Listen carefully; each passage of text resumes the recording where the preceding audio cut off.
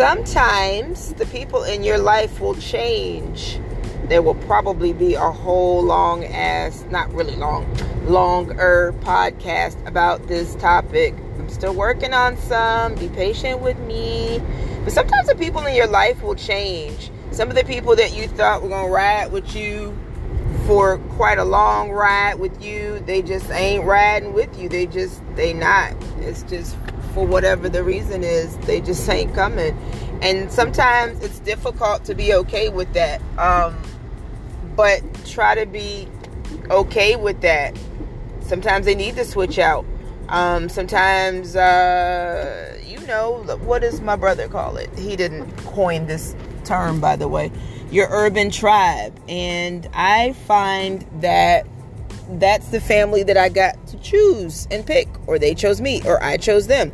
Sometimes the people in your life are not going to be the childhood friends. They may not be family members.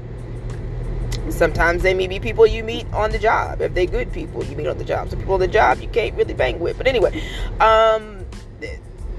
you will meet people any number of ways in the world that we live in now that is very... there's a podcast coming about it, longer podcast. It's disconnected and connected at the same time. I always tell folks that, social media and this whole digital thing is a gift and a curse. But sometimes the people you meet that will come in your life and ride with you will be people that you've met never in person, but you have built a relationship over the years. So through social media, that is, or online, that is. But the people in your life will change sometimes.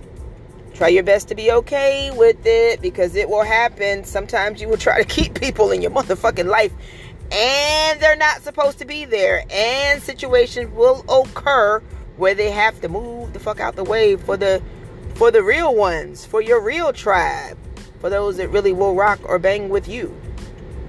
You're welcome.